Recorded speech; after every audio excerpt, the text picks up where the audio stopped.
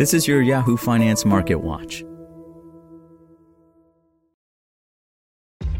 This episode is brought to you by ShipStation. You know, some things take a lot of work, like sending little robots to far-off distant planets. And just as that's challenging, so too is running a successful e-commerce business, especially when there's so much to do. So I want to introduce you all to ShipStation. Now, I love using ShipStation because of its easy-to-use dashboard, which makes managing orders and printing labels a breeze and super smooth. Oh, and the customer service is just out of this world. It's exactly what you need to help grow your business. Sign up for your free 60-day trial at shipstation.com/technews. That's shipstation.com/technews.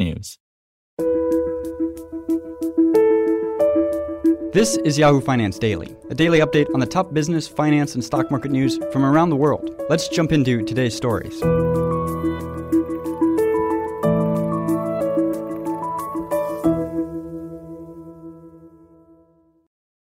Stocks fell below record levels Wednesday, with investors weighing concerns over the economic impact of the ongoing pandemic against optimism over rebounding corporate earnings.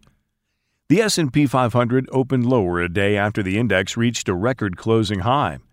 The Dow also fell, while the Nasdaq was little changed. Investors considered a much weaker than expected report on private payroll growth last month. ADP reported that private sector employers added back just 330,000 jobs in July, or fewer than half the expected gain of 690,000, according to Bloomberg consensus data. The print, while typically an imprecise indicator of the Labor Department's monthly non-farm payrolls reports, was nonetheless an indication of a labor market still struggling to recoup all of its pandemic-era losses. Friday's official July jobs report is still expected to reflect a pickup in hiring and the return of more workers to the labor market last month, helping to alleviate some of the labor scarcities rampant across industries. Meanwhile, corporate earnings results from major U.S. companies continue to track mostly strongly. Shares of ride-hailing company Lyft gained after the company unexpectedly delivered adjusted EBITDA profitability for the first time since going public in 2019, with a pickup in ridership during the reopening helping to fuel results.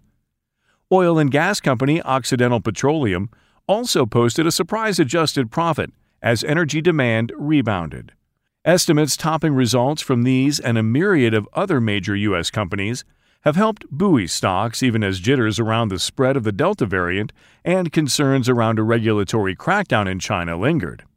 Treasury markets, however, have reflected some of these concerns, with the benchmark 10-year yield back below 1.2% and holding at the lowest levels since mid-July. Certainly, when it comes to the Delta variant, that has been a driver of rates moving lower. And certainly concerns around China have also been a headwind. We do think those are largely driven outside the U.S. So when it comes to domestic factors, domestic growth actually looks fairly solid. Stephanie Roth, J.P. Morgan Private Bank senior markets economist, told Yahoo Finance, "We expect over the long run domestic factors should win out, and rates should move higher. In terms of equities, tactically, cyclicals should do fairly well. So we're barbelling cyclicals and tech here, and we think rates should certainly trend higher over the next 12 months, Roth added. For more live coverage of business, finance, and stock market news, please visit yahoofinance.com. We'll be back tomorrow morning with your daily update. So until then, thanks for listening.